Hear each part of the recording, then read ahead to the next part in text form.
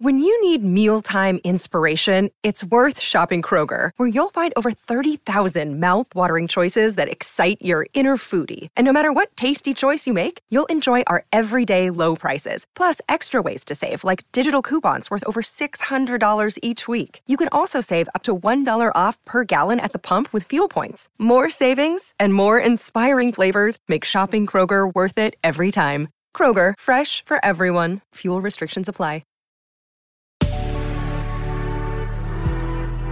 Good risings. I'm Marie Burns-Holzer, and this is Spoonful of Spirituality.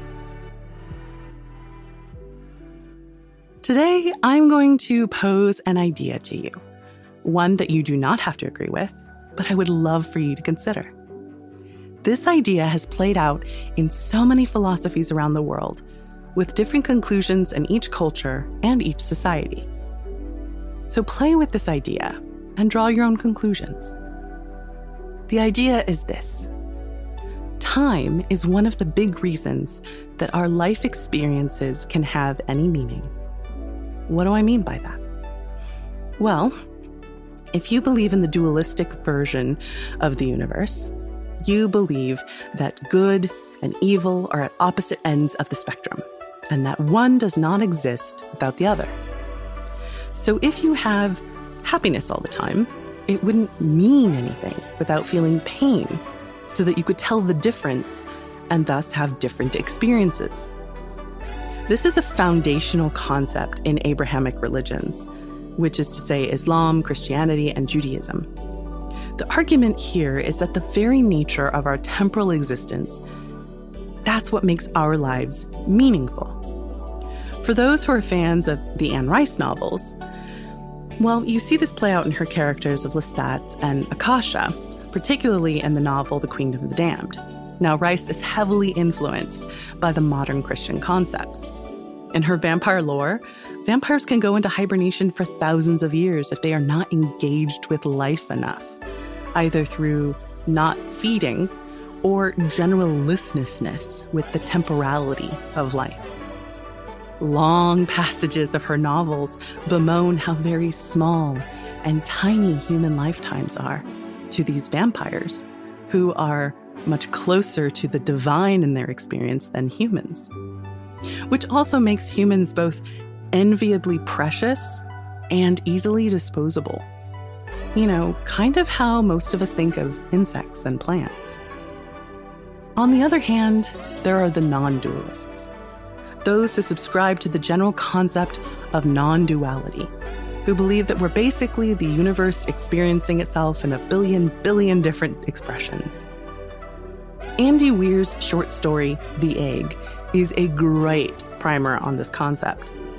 The idea is that we are all different incarnations of the universe itself, experiencing itself over and over, all at the same time, and all for our benefit and growth and correction. According to the non-dualist, you are both Buddha and Hitler, Obama and Trump. You are every person and plant and rock and planet and star that has ever existed, that will ever exist, because time is all happening at once. Now, I have believed both of these concepts at different times in my life, and I believe that they both have merit and usefulness. But what I think is more important than subscribing to either of these ideologies is the willingness to consider and examine them. The openness to challenge our idea of time and its place in our morality, ethics, and suffering and growth. Because each of these concepts creates a very different mental framework for how we're going to approach problem solving, how we interact with one another, and what we see as worthy, good, and sacred. For the dualist, it is important to determine right from wrong, good from evil, the modern from the ancient.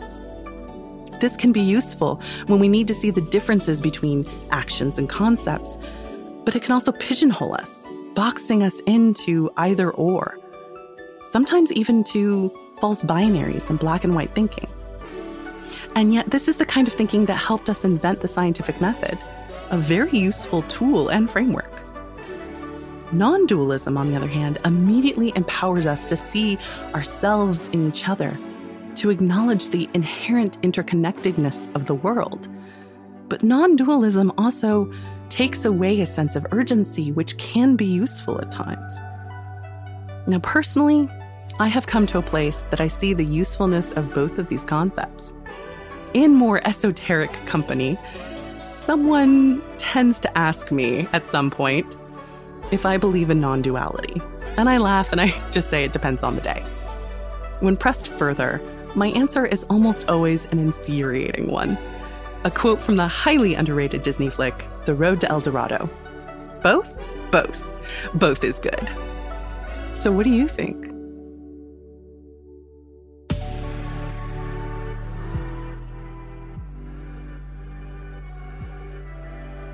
I'm Marie Burns-Holzer, and you can find me at Marie Burns-Holzer on Instagram and TikTok. Thank you so much for listening to Good Risings today. If you enjoyed this podcast, please let us know by leaving a review. We'd love to hear from you. Now go be excellent to yourself and to each other.